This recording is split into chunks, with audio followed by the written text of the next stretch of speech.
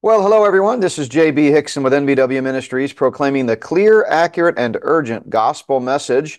We're coming to you today not from the tall timbers of Colorado, but instead from a hotel room in the lower than sea level Gulf Coast area of Lake Charles, Louisiana. Wendy and I are here for a conference at Victory Baptist Church with my good friend Dr. Wayne Dartez. Today is Monday, February the 5th, 2024. Our conference kicked off yesterday on Sunday. I spoke twice at Victory Baptist there, and I'll be speaking again tonight and tomorrow night.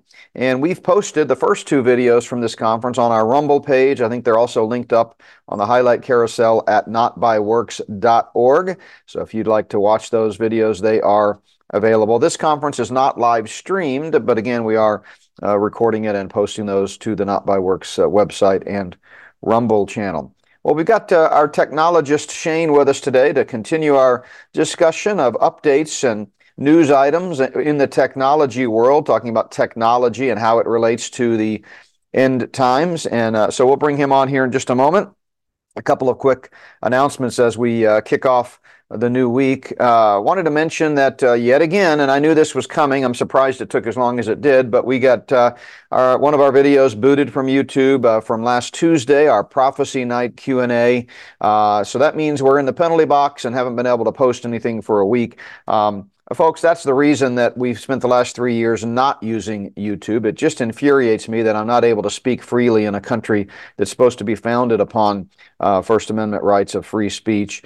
So 3 years ago, we had, over a span of about a year, 11 different videos at different times banned from YouTube, and that meant large windows of time, 2-3 weeks at a time, where we weren't able to post anything. And so it's discouraging for our YouTube listeners, but we want to reiterate again that YouTube is just an auxiliary method of getting the message out. Our primary platform is notbyworks.org. Everything you need you can get to from that one website. All of our videos are relinked up there. All of our podcasts are linked up there, devotionals, other announcements, special events, all kinds of things. That's kind of your one-stop shop, notbyworks.org. But we do realize that YouTube has a huge following. We still have a huge audience on YouTube, even though we were absent for so long. And so that's one of the reasons we decided to start reposting our daily podcasts and other things there, just to reach people that maybe haven't thought about the fact that Not By Works is on Rumble or podcast channels or other outlets. So if you're a YouTuber and you've kind of wondered what happened, we're still here. Of course, if you're a YouTuber, you're probably not listening to this podcast, but at least not on this platform.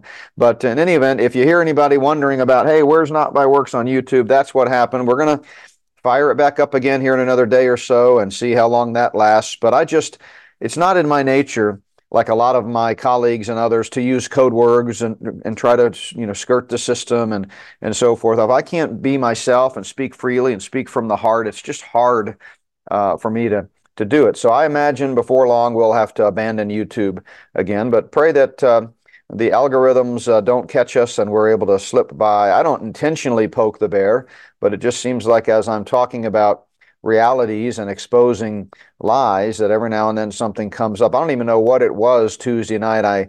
My wife thinks it was something about the election, but whatever it wasn't a major focus. It was just a passing comment.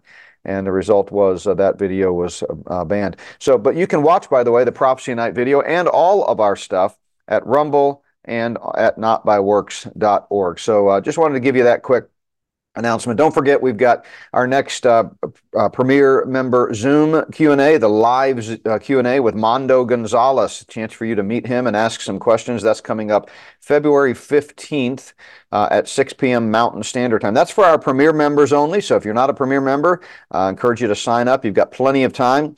It also comes with a number of other value adds, free content or additional content, members-only content. You get the video versions of these podcasts that we're doing with folks like Shane, whereas only the audio is posted to the general public. But the big thing is the monthly Zoom Q&As with a guest, and this time it'll be Mondo Gonzalez. Next month it's going to be Lee Brainerd. We've had lots of other great guests on. So if you're interested in joining that and asking some questions, check out the Premier Member subscription. It's a small monthly fee. You can cancel at any time, and we'd love to have you be a part of that group. All right, our verse for the day I've been thinking a lot about, especially in light of having Shane on to kick off the week. By the way, we've got a lot of great guests this week. We've got Curtis Chamberlain back on. I'm going to be having Randy, of course, on for World Events Update. Tomorrow, I'm going to bring on Dr. Wayne Dartez from here in Louisiana, a great man of God. He'll be speaking at the Tulsa Mid-America Prophecy Conference with me in May. And I can't wait for you to meet him, hear his story. Just a great man. So some new guests, some old guests, and looking forward to a great week. But as I was thinking about Shane today, I was thinking about how we're always on camera. We drove, across country for all the way from Colorado down here to the Gulf Coast.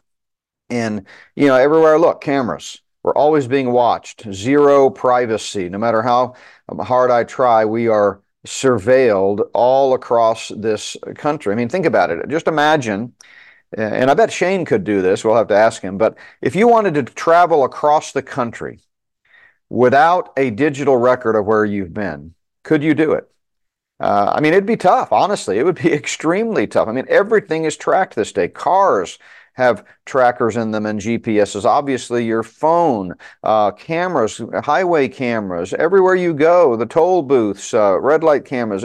It would be very difficult to travel across the country, frankly, impossible for most people, without being tracked. And that's one of the downsides of technology. Obviously, there's good uses for that. If you're trying to find someone who's lost or catch a criminal, that can be very helpful. But in general, when the enemy takes over and Satan is kind of running this one world system, it's going to make it much harder for people to fly below the radar and kind of skirt the long-reaching tentacles of the Luciferian elite. So as I was thinking about that, then I went to my verse for the day.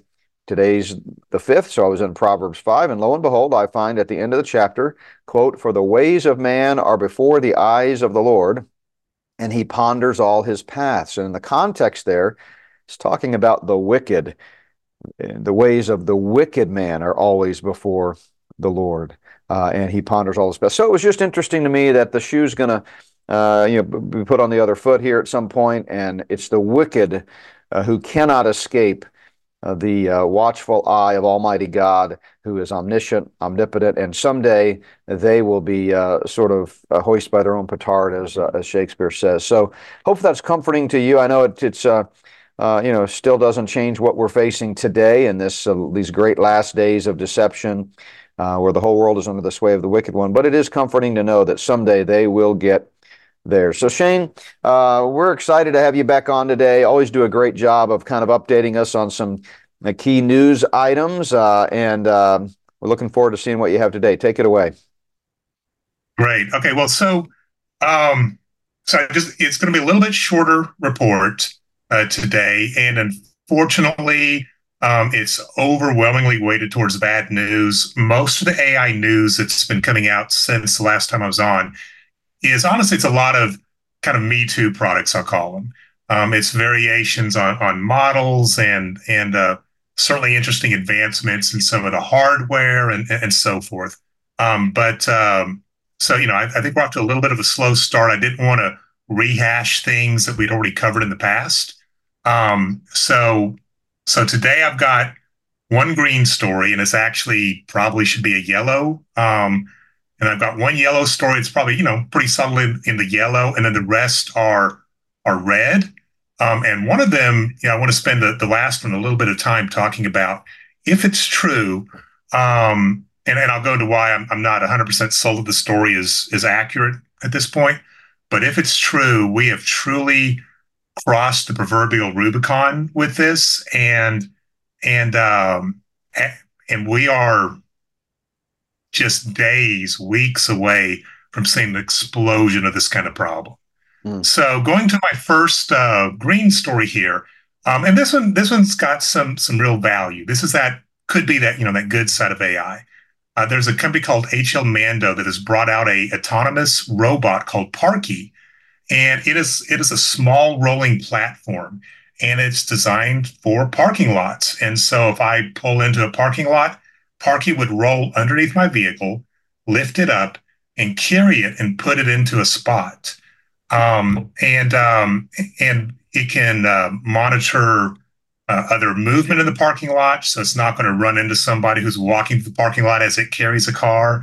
It's going to know where your car is. It also promises to allow parking lots to maximize their efficiency in that you can squeeze more cars in there because nobody has to get out of the vehicle, right? It just has to have enough room on either side of the vehicle for it to slide in. So, and then when you need your car, you have an app and you press and it brings you your car. So it reminds me a lot of the robots that they've seen inside of Amazon warehouses for a while. These small flat robots that roll out to a rack of goods, lift it up, and bring it to the worker, so the worker can simply pick the appropriate product from whatever shelf is on that rack, and then it takes it back and returns the rack to where it goes in the warehouse. So it's kind of like that, but with cars. Now, I did mention there's a darker side to it, that yellow part, and clearly there's going to be some job loss. Where it's really going to hit is with people who are valets or some sort of parking lot attendant. That probably won't be needed here in the near future. So, certainly some plus side, but there's going to be some job loss with it. That's an interesting one to me, Shane, because of course people a lot smarter than me have created this tool, but it seems to me that it would slow things down. If you've got I'm just picturing a big event where people are lined up to pull into a parking lot, and if they've got to get out and then this tool has to, park and then come back and get the next car, it seems like you'd lose a little bit of efficiency, no? Possibly, there might have to be some sort of queuing system, like a lane that you pull up into and you get out, and there's probably multiple of these robots running. And so, certainly there's going to be some deployment issues like that to deal with. I can certainly think in certain urban settings where you don't have this option of creating new space for that parking garage. Probably something on the first floor would need to be reserved, and that's where you drop your vehicle off, and then Parky comes and takes it away. And when you need it back, you again get on your app, and it brings it back to you there on whatever that designated area is. I wonder if the bad guys will use this. I'm sure they will. They use everything else for auto theft. It's almost like a clone or a robot, a robot that remotely they can do it, and they don't have to break into the car, hot wire it, that kind of thing. Sure.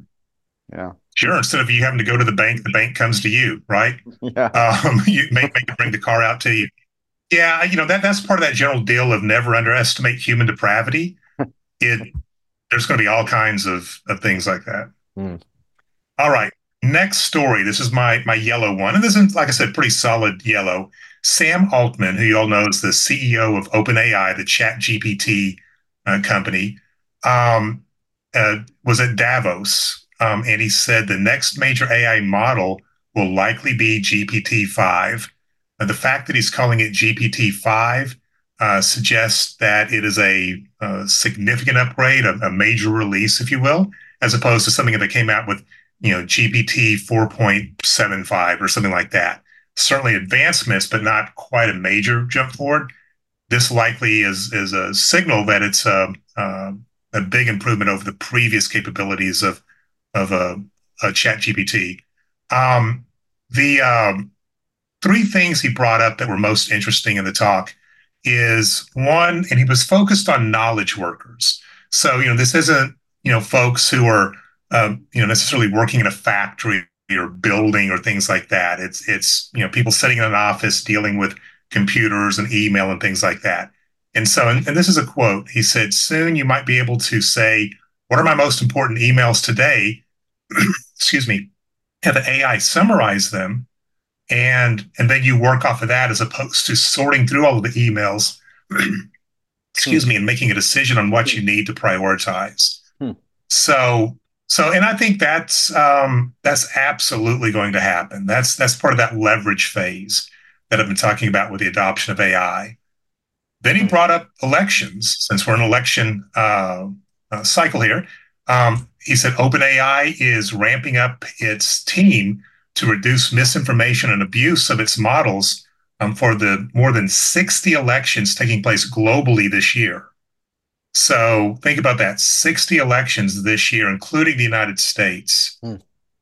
This is a proverbial AI powder keg for abuse. So he said they're going to try to, curtail this kind of behavior. I don't know what that means, how that's going to work, but he did admit to that. Definitely acknowledge that that's a problem. And then the last major area that I thought was interesting is that of copyright.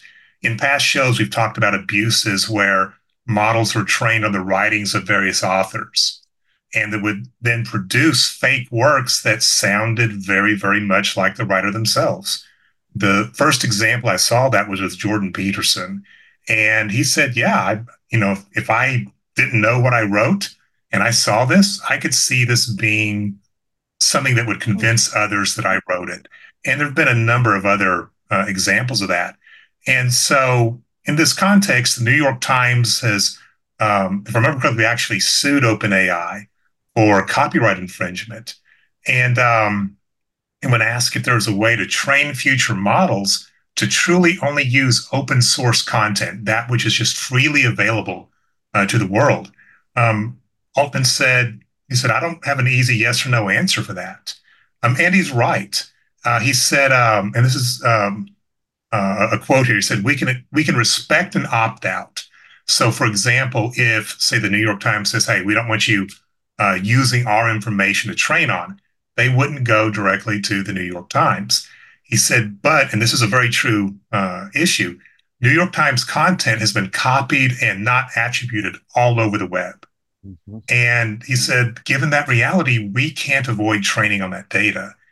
And I think he's on target with that. I can remember and you know this from from being in academics, there's going to be that student who tries to cheat on the paper. And so many times I would see writing samples and quotes and thoughts and so forth in a paper that I just knew this student didn't produce. And so when I'd go out and start searching for it, I would find many, many hits for a particular phrase or a sentence or whatever it was in the student's paper. And what I found over and over again is many times the source for that particular quote was from a book by, let's say, a Ryrie or a Pentecost, somebody of that nature. But I found 30 or 40 non-attributed copies of that quote woven into articles and so forth on Christian blogs or other sources.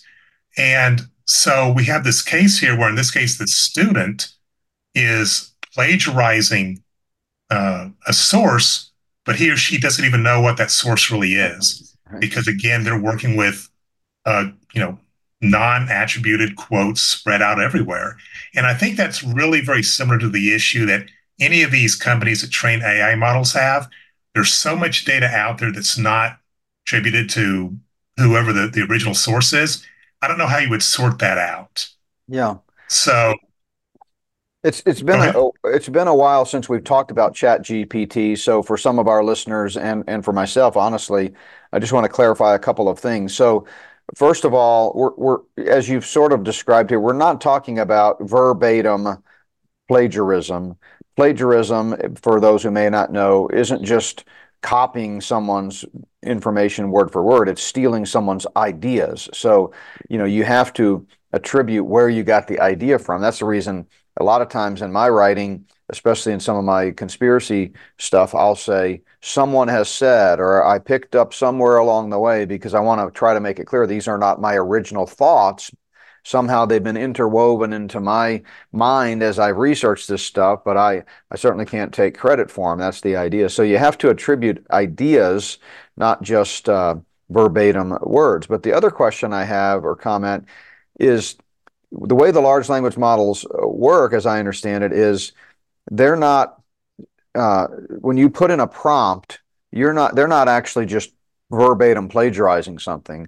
The AI is kind of thinking for itself, but it's drawing from a body of knowledge that is where it gets its information. But it's my understanding is it's the output that it produces is unique in the sense that you're not going to be able to put in a phrase like you were talking about and find that exact phrase over and over again necessarily. Am I right? correct, yeah. So, and thank you for pointing that out. It's not like the Google search Okay. where you'll get that same hit many times. It's that not only the content but also the style, the approach. So for example, if somebody wanted to come up with the 13th rule of going back to Jordan Peterson's, I think he called it rules for life. Um, you know, but it didn't sound like Jordan Peterson. Maybe they wrote it in the style of me. That wouldn't fool anybody. So it's not just um, the the the the words, but it's those ideas, like you were saying, but also even that style, that approach, that method in which the information is conveyed, and that's something that the large language models are really good at. We've all seen the humorous examples of how you can have it write you a story about whatever in the style of Bart Simpson speaking in ancient or old English, something like that, right? You can come up with some very amusing examples of that. So that's a case where it's taking also styles and applying them. Mm. So yeah, that's a real honest challenge. And I would say the root of it is we have so much copyright infringement all over the web. Yeah, I mean, It makes it almost impossible. yeah, you can understand the New York Times's perspective, although far be it from me to be sympathetic toward the New York Times, all the news that's fit to flush. But you can also certainly understand how OpenAI's argument holds. It's like, look, we can't help what's on the web, and our AIs are just going to draw from this body of language. And if someone else has plagiarized you, that's out of our control, right? Absolutely. So it's a real problem. I know there's a lot of work going into these kinds of issues. We'll see if there's something that a really clever engineer can figure out in the near future. Hmm. All right. So now we're into all red stories. Hmm. And this next story I saw on MSN, and I'm going to read the title of it here because it really sets the stage for what this article covers. AI spam is already starting to ruin the internet. And it talks about a company called 404 Media. Apparently, it's a relatively young, technology focused newspaper, blog, whatever you want to call it, and they have been dealing with what they're calling the cottage industry of article theft. So, as a news type organization, they make their money on people coming to their site and being able to sell advertising on it, click on things of that nature. So if you don't go to their website, they don't get any reward, any revenue from their labor. And so what is happening is people are taking AI systems and scraping other websites and then republishing those in tons and tons of places. And so earlier we were talking about the issue with Google. So for example, when I'd go out and I'd search for that phrase, and I would hit many examples of it, right? Sometimes 20 or 30 hits, depending on the quote. And again, never getting back to the original source, right? It's just you find examples of this quote everywhere. That's what's running into companies like 404 Media. So when I go out and I do a search for something I'm interested in, odds are I'm going to come across one of the sites where they've scraped that content, where it's a fake of that article, if you will.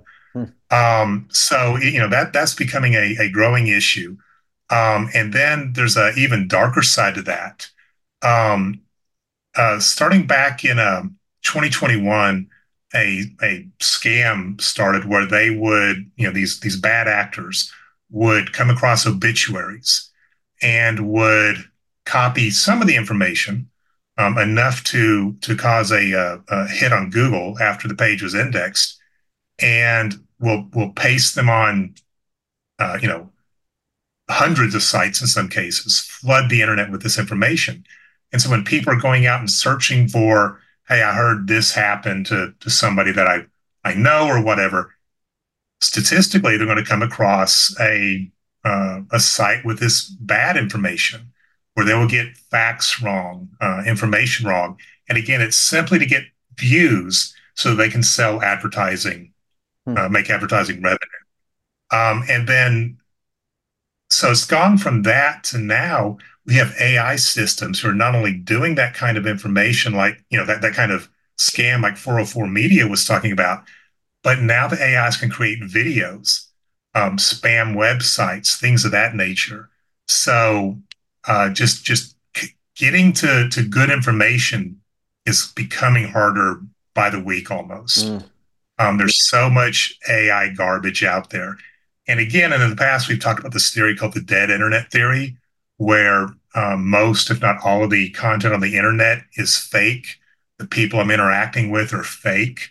It's all being done by bots, by AI systems. Now, I don't think we're there yet, but you can kind of see we're heading that direction. Yeah, I mean, there was the old adage early on when the internet first started was, you can't believe everything you read on the internet. And I can remember as an academic trying to make the argument and point out, which was true at the time, that look, the internet is just a medium. It's just the same way that you can't walk into a brick and mortar library, and when or if you walk into a brick and mortar library, you would say, I don't agree with everything that's in this library. You can't believe everything that's written in these books, right? So there's always Absolutely. inaccurate information. But the reality is the way technology has advanced, it really is getting to be where you can't believe almost anything you see on the internet. We certainly know that to be true. There's, anytime you have enemies, they're going to try to disparage you and paint you in a more evil light than you really are. And it's so easy to do now with very accurate looking pieces of information out there, like you said, videos and so forth. So I don't know. It's getting to be harder and harder to research using the internet because you don't know if you're dealing with original source material or if it's been changed or tweaked or whether it's just outright false. Absolutely. And so what we're seeing with, these kinds of problems with AI, it's not that the scam itself is new. The Like I said, with the fake obituaries, and that started well before we had easy access to models like OpenAI's, or even the ones you can run locally. It was people doing it, but they've been able to automate that and roll it out at scale. So it's the same problem, just radically more powerful and efficient. Mm. So that's going to create the problem. It's a flood. It's an Yeah. absolute flood. All right, next one. It was an interview made by Mustafa Suleiman. He was one of the co-founders of Google's AI company called DeepMind, behind a lot of their advances. And he was speaking at Davos, Switzerland, which, at the World Economic Forum meeting. So do with that what you wish. And he noted here that AI has the potential and this is a quote from the article, significantly disrupt labor markets in the coming years by replacing human jobs.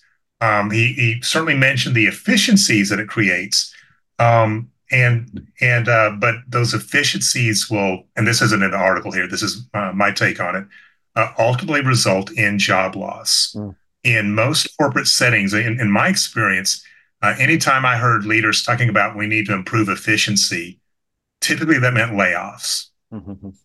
Certainly sometimes, you're simply adjusting a process, but usually it means people. And, we are going to start seeing, I think, certain tech leaders be more honest about what's coming with AI. Mm. We hear the stories constantly. I saw some in the last week where, hey, once we get AI here, you're not going to do junk like this, these kind of task labor that we don't like. You're going to do fun, creative things. I think, again, in that leverage phase where we're rolling out the tools and learning to use them and seeing how they really can help us be more efficient, that part's great, but it's not going to go on very long. It's going to be measured in a year or two. And then we will see people lose their jobs. Mm. That's that ultimate efficiency. Mm. So, it's good to see somebody of Mustafa's stature. I mean, he is a absolute giant, a genius in this field.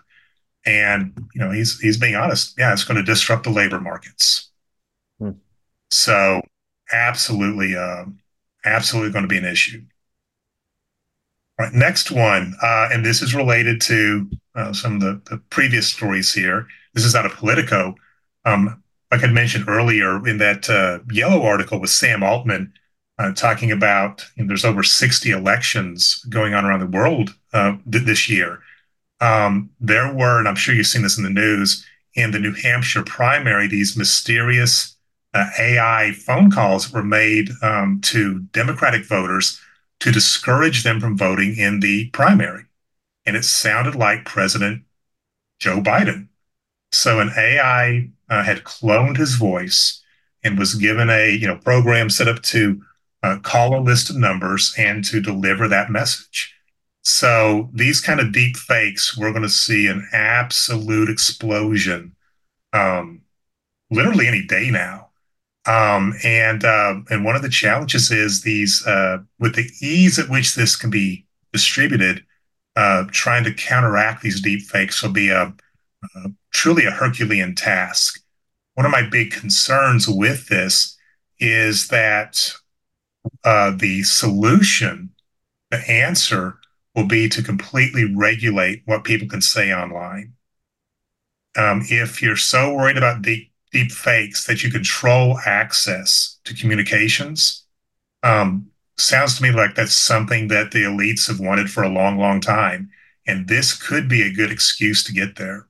Yeah, I was just going to say, I mean, as we talk about how all of this relates to the end times and potentially setting the stage for the Antichrist and false prophet and their reign of terror in the 7 years leading up to the return of Christ, it gets to the point where it's exactly what Satan has been striving for all along. He wants confusion and deception. He started out with a lie when he confronted Eve in the garden, and he's been lying ever since. Jesus said everything he speaks is a lie. He can't do anything else, John 8:24. So, we're at the point where they're loving it because they've created this cloud, this sort of haze in front of everything so that you can't ever, no matter how hard you try or how much you desire, you can't ever get beyond the curtain to see what the truth really is. And so, I mean, it's getting to be, as we've said many times, where you're not going to be able to tell fiction from reality. In the old days, someone faked their voice, and let's face it, even before technology, there were some pretty good impersonators of voices, right? So you could say, well, come see me in person. I want to physically touch you. Or like Thomas, I want to see the nail scars in your hands, that kind of, I want to physically touch you. But we're even getting to the point quite rapidly, as you've talked about before with us, of really well done embodied AIs to where you may be sitting across the table from someone and you still can't tell if that's the real person or if it's an embodied AI. So, I mean, it just makes you all the more.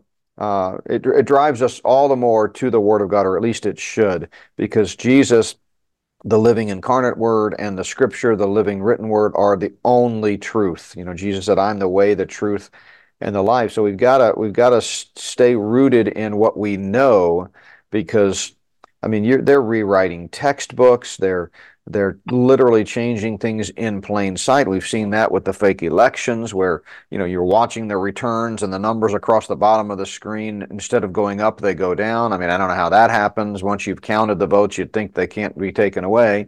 So, I mean, Shane, I mean, it's a bleak picture, which is why you put this in the red. But what's the solution for believers to keep from getting swept up in this tide of deception? Okay, so I think believers need to view today and, in the very short term, view every day as an opportunity to collect information and ways to distribute that Christian information before there's a lockdown that prevents the free and easy distribution of that kind of content. So, in looking at how do you control these deep fake AIs, um, my concern specifically is that we'll see something that we've seen played out in other industries, where if you want to publish something online, You have to have a paid account. You're paying money for that ability to post on YouTube or wherever, that ability to make your podcast available out there so that it becomes financially unfeasible for, say, a Not By Works to distribute their content. Mm. And here's what I'm basing that on. When we've seen this issue, including one that just happened in the last couple of weeks, where these farms that raise chickens or wherever, maybe cattle, catch fire and explode. And so when that was happening, I just started checking into that whole agribusiness side a little bit more. And when it came to chickens, I came across some stories and even a documentary that described the issue that independent chicken farmers, I guess that's a proper term. I don't know if you call them ranchers or not, but those who raise chickens were running into where they were forced to have and pay a fee and do an inspection on every single chicken that was in their in their operation, whereas large companies were able to buy for the same price one that covered the entire facility Hmm. or one that covered an entire building. If they had, let's say they had 6 large warehouse hangar, kind of places where they were raising the chickens, they could just buy one at the same price that the independent guy had to pay for a single chicken. They could cover that entire warehouse. Mm. And it's a financial way to force out these smaller farmers, Mm. keep them from participating. Well, the next step is to do that in the information world. So, what if Not By Works had to pay $100, just making up something, for every article you published, every podcast you put out there, every video?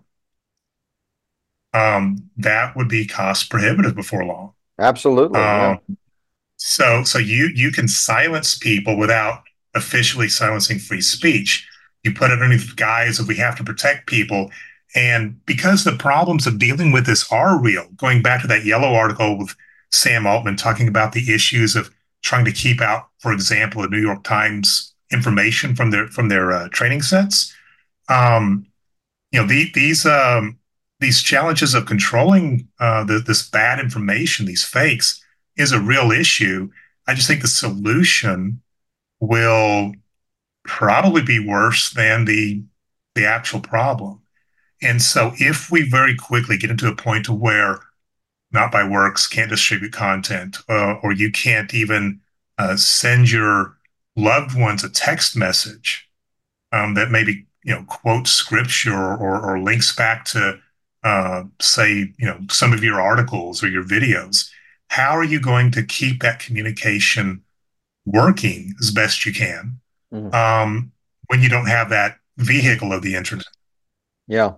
Yeah. No, I tell you what, this is, as you said, it's not a new problem. There's nothing new under the sun. It's just the scale and the ability to do this kind of stuff by the bad actors has just exponentially increased. I mean, I can remember back in the 50s when Carl S. McIntyre, literally had to get on a boat off the coast of New Jersey, Cape May, to broadcast, because back then they would even the whatever the FCC or whatever wasn't the controlling entity was trying to squelch what he was having to say, in a theological and conspiratorial realm. So, I mean, it's already happening in terms of tightening the noose around conservative, evangelical, Bible-based groups. Because look at YouTube again. I hate to keep harping on that, but we now live in a country where a supposedly free platform available to anyone in the general public can kick you off if you don't promote a lie. Like if you don't believe in the transgender movement, or if you don't believe boys can be girls and girls can be boys and there's no biological gender, or if you don't believe exactly down the line what the lies that they're purveying, then they'll just kick you off. And so, they're already doing that. And I don't know if you caught the podcast we did a week or so ago on quantum computing with Lucas Doremus. But it's amazing how, when you think about the people involved in these decisions, are all depraved people. So no matter no matter what, it's already infected. The infection is already there. You can't do it correctly. And this is, what the Bible means when it says the whole world is under the sway of the wicked one. We're not going to be able to, I don't think, take mainstream platforms and mainstream technology, especially not people like Musk. I know a lot of Christians have jumped on the Musk bandwagon. I've cautioned against that forever. I mean, these guys, we may resonate with certain things that they say, we may agree with them on this or that, but let's not forget, at the end of the day, they're part of an evil world system that is going to be difficult to overcome. So I think we may very well, if the Lord doesn't come back soon, find ourselves in a situation where all we've got is physical gatherings of people where we can physically speak with our physical mouths and talk. We're just not going to be able to disseminate information. And that's by design. Satan has always been about blinding men's hearts to the gospel. And the easiest way to do that is to keep the gospel from going forth, period. I mean, I know he promotes a lot of false gospels. I've written and talked about that. But if he can just turn it off and say, you can't hear the gospel, well, that's going a long way towards accomplishing his goal. Absolutely. I think we have much so if you want to, it's really easy for me to sit there and say, hey, we need to figure out ways to be able to keep this information flowing, but not use the internet. Well, the next question is, okay, great, how? And I think that what we need to start doing is looking at how the persecuted church in years past has dealt with this very situation. How do you continue to spread the gospel to make disciples when there's an oppressive force over you trying to prevent that? So instead of the communist government or whatever it is, it's going to be these AI systems that have been trained and deployed to suppress that kind of speech. And by the way, one thing to keep in mind with large language models is they are going to become very, very good at even figuring out when people are using code words and so forth to avoid saying a word or a phrase that trips the more traditional technology that censors out information. Um, the the latest large language models will be able to look at that content and figure out sentiment and categorize it as to something that's allowed or not allowed very easily. Yeah. And again, go ahead. I was just going to say, I was talking to a pastor, I don't remember if it was yesterday or Saturday. I think it was Saturday. We were driving, and he's got a radio show, and we were lamenting how they keep getting banned. And so was doing that very thing. So, for example, when he would talk about January 6th, he would talk about the month before February, the day before January 7th, Well, you're right. I mean, these AI systems are eventually going to figure out what that's referring to, and they'll add that to the list of forbidden speech, Exactly. So, and here's what's going to be different from a technical standpoint is before it was really about here's the forbidden things to say, right? It was really more about tripping keywords and so forth. What we're moving to with AIs being used to enforce censorship is that it's not about the keyword. It will truly understand the sentiments in addition to the words and come up with meaning just like we do when we listen to, say, like that pastor, right? When he says that, I know exactly what he's talking about. Yeah. Well, the AI system's going to know too. So it's going to be a real challenge. It's going to be a real challenge. Wow. Come, Lord Jesus. Amen. Amen. So, but everyone needs to start that now. Okay. It's here. Some of the previous shows, we've talked about some of the advances happening on the hardware side so that AI is more efficient and you can scale it more.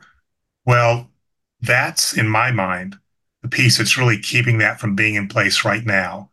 The cost to do that in mass is not feasible computationally. But if we have some real advances in the architecture and it's starting to look like some of that's happening.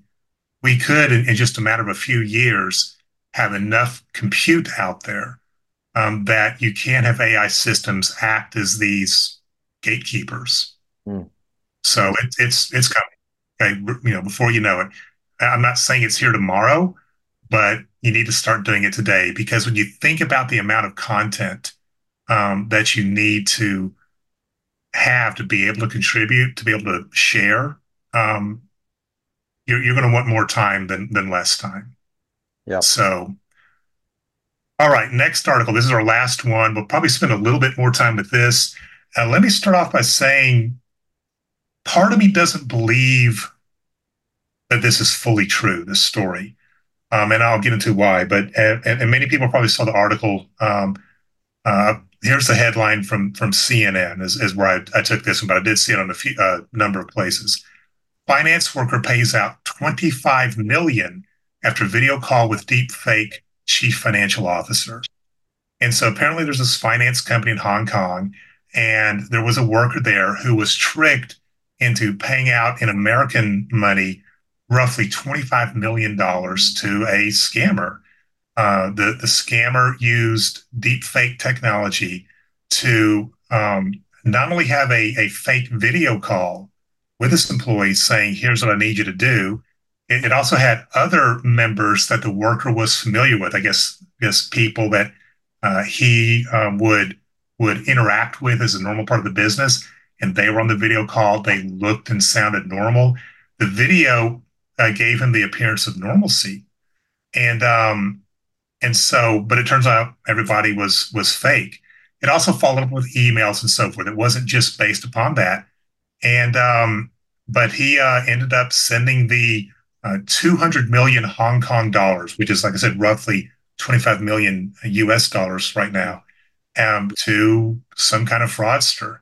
So the reason why I'm a little bit leery of the story as it's presented is it's not the AI side. Could that happen? You bet. Okay. That could absolutely happen. It's that they didn't have more controls in place internally to prevent this. Now, of course, I don't know that company. Maybe that's the case, but that's the only thing that gives me a little bit of pause. But if this is true, we have truly crossed a line, and this will radically embolden even more well-funded, well-thought-out scams using deepfake AI technology. Yeah, So in past that's shows, scary. Yeah. oh yeah. So in past shows, we've talked about again the growing problem of deepfakes being used to give fake ransom messages, right? Kidnapping messages where it appears that your loved one is being held hostage and says you need to send $5,000 to this, to this Cash App address or whatever it is.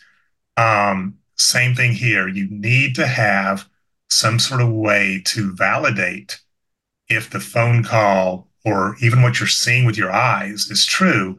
And that's having that passphrase that you never write down. You share it with, somebody person to person, you whisper in their ear. I mean, I would really be paranoid here. Yeah. And so if there's ever a phone call, say from me to my wife, that's a deep fake. She needs to be able to say, "Hey, calm down, Shane. Watch the phrase. I want to make sure it's you." And trust in that if that person on the other end of the line can't give that phrase, you're dealing with a deep fake. And it's going to be gut wrenching. It doesn't make it easy. The emotions of a situation like that would be unbearable in my mind. I've never had to deal with that, thankfully. But that's the only effective countermeasure that I think is available right now. And the Yeah. great news is it's free. Yeah, exactly. And the sad thing is in the case of that company in Japan, if he had just, first of all, this is one of the dangers of virtual reality, right?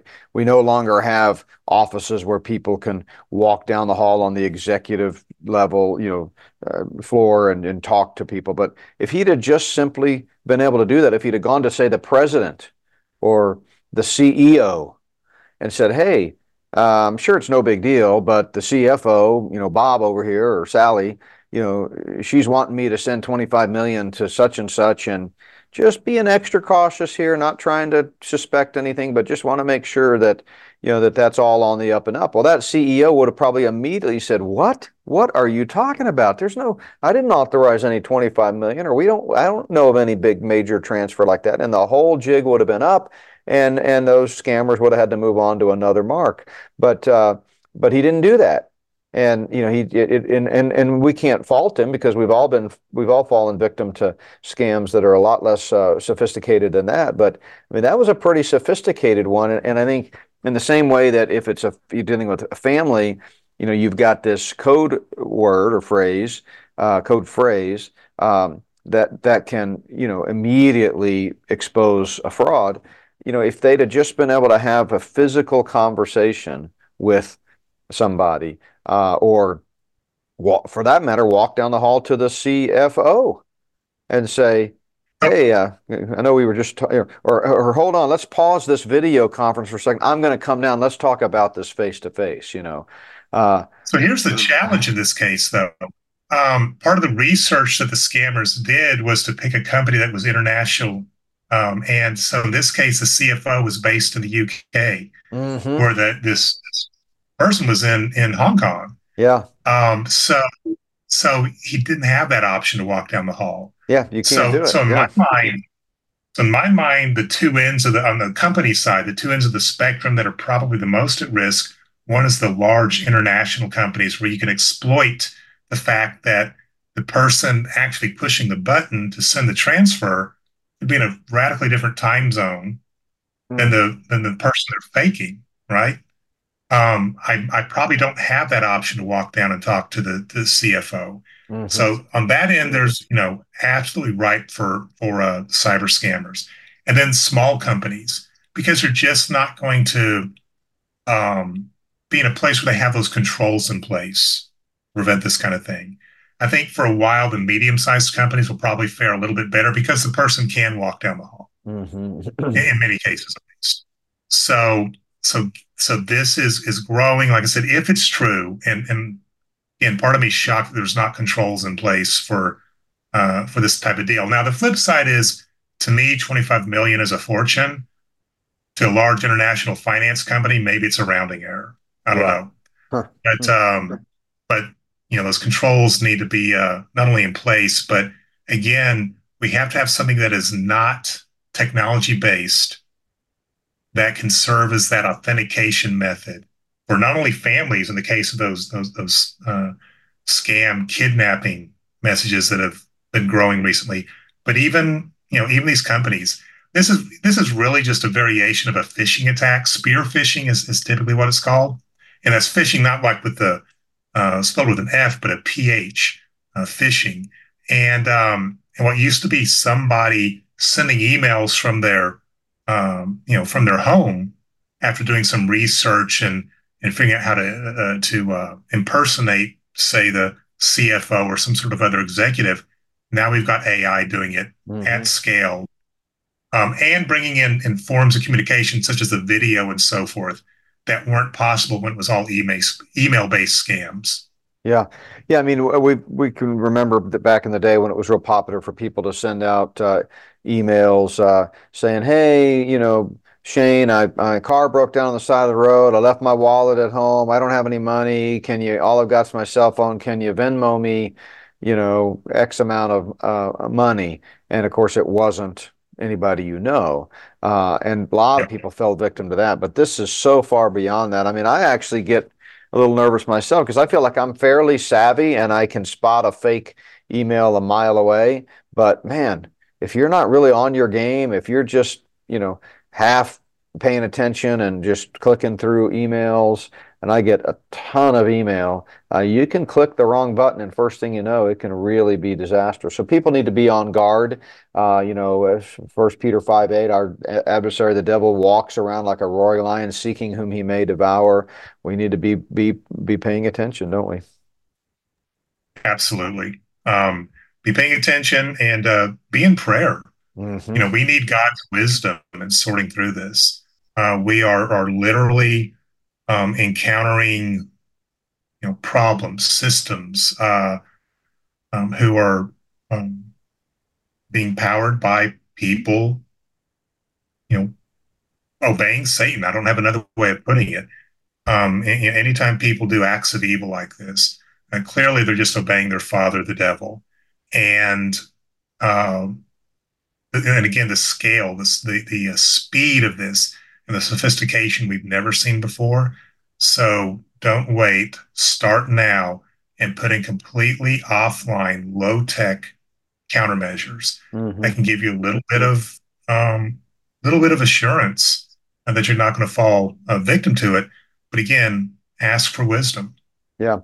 I think I've asked you this before, but just for some context, with our a mutual friend Randy, who comes on weekly to talk about geopolitical events, and he's got some very well placed sources within the military establishment, and we have a system set up to where if he catches wind of some major, event, he's gonna alert me immediately. And by the way, he's done that with you know not necessarily global events, but half a dozen times or so over the last couple of years, he's alerted me in some cases a couple of hours ahead before anybody knows. He alerted me quite a ways before the October 7th thing was generally known to be taking place. So he's just got some of these sources. So we've got a system set up basically, hey, if it's DEFCON 1, you'll know about it, head for the bunker. I'm at the point where, I want to ask you, are we where we need to, being that we've, pulled a Julius Caesar here and crossed the Rubicon, do we need to go dark? Do we need to, go off the grid? Is it time to completely unplug? And if not, will you send me an alert when we get to that point so I can kind of be ahead of the curve? Uh, I don't think it's time to abandon technology, abandon the internet. It's still a valuable tool. Your show using the internet right now is blessing thousands. Mm-hmm. And why would you not use that as long as you can? So I wouldn't say that. I'm just saying in the event of a clamp down. Now maybe it won't happen. Maybe the Lord won't allow them to clamp it down that much. I don't know. But in the event of that, how are you going to distribute information? So maybe this is a deal of start investing in cheap flash drives, USB flash drives when they go on sale. Mm-hmm. If you're talking about simply, especially if you're talking about distributing textual data, right? PDFs, things of that nature that have content, you can get a lot on even a low end flash drive. Video eats up a lot more space, audio somewhere in between those two. But start thinking of ways. How can I have a way to have information that I can give somebody? Maybe I mail it. Maybe I have to hand it to them physically. It doesn't rely on the internet. Mm, yeah. So, but yeah, if there's something coming that I think is really worrisome, I'll absolutely let you know. The challenge is can you recognize it in advance? I don't know that we'll be able to. And so if in fact we're recognizing these kind of issues in arrears, that control system's already in place more than likely. Yeah. Yeah, no Right. doubt. So that's why I'm saying this period of time we have, however long it is, um, get your information, start collecting it, get it offline, um, and um, and then work through ways with people that are important to you, where you can distribute that information. And really, you need to have a way to be able to have it reach multiple people. So, like for example, let's say I have a pastor friend that's in a country that's not very open to the gospel. What if he loses that ability to get to that information, right? Like his country shuts that off. Are there ways I can through postal mail get him content and he knows that he needs to be ready to distribute that to his group of people, right? So this um, this distribution system that looks a lot like what the persecuted church has been doing for decades and decades and decades, Yeah, we really are going to centuries. have to think, you know, like the old pioneer days type thinking. We're going to have to just conceptually disconnect with how convenient and easy everything has become, and it's going to be much harder if the Lord tarries, for us to get information. Now, for our part, we've always backed everything up in physical copies in a safe. So that, if the whole internet crashed and went down, we would not lose any data. But then that's just step one. Step two is then how do you then alternatively get all that data disseminated to people that need it? So, but like you said, for now we've got access. We want to proclaim the clear, accurate, and urgent gospel message. We want believers to be strengthened in the faith. We want those who are still searching and maybe have never come to faith to recognize that only Jesus Christ can forgive sin and give you the gift of eternal life. It's an absolutely free gift. You can't earn it. You can't pay for it. You can't be good enough. You can't do enough. It's simply receiving the free gift by faith alone in Christ alone as the only one who paid your personal sin debt. So I hope if you're listening today and you've not trusted in Christ, that we've created a bit of an urgency in your heart as the Spirit of God convicts you of sin, righteousness, and judgment and your need for a Savior. And I hope that you'll come running to Christ. He's the only one that can save you. But for believers, there's probably a bit of angst as well.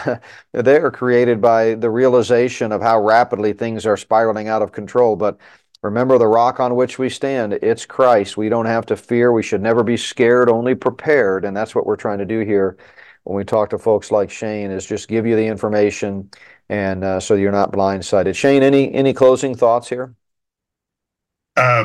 This is a time, I like what you were mentioning about believers probably feeling anxiety. Hey, I feel anxiety too when I'm putting these things together, when I'm reading about it. Some of it's interesting.